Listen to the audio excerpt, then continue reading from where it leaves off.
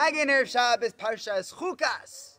This is Parsha. A lot of things that stick out. We have the Nachash and Achushas V'choy, but we have famously that the Beresha Miriam disappeared when Miriam herself passed away. It only came b'schus Miriam.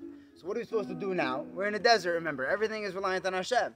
If the Rebbe Shalom takes away one component of our ability to survive, we're done skis. What are we supposed to do? So the Rebbe Shalom tells Moshe Rabbeinu, the water is not going to stop. You get more water, don't worry about it. Here's what you have to do. The guys are complaining. Go talk to the rock. Now we know that this was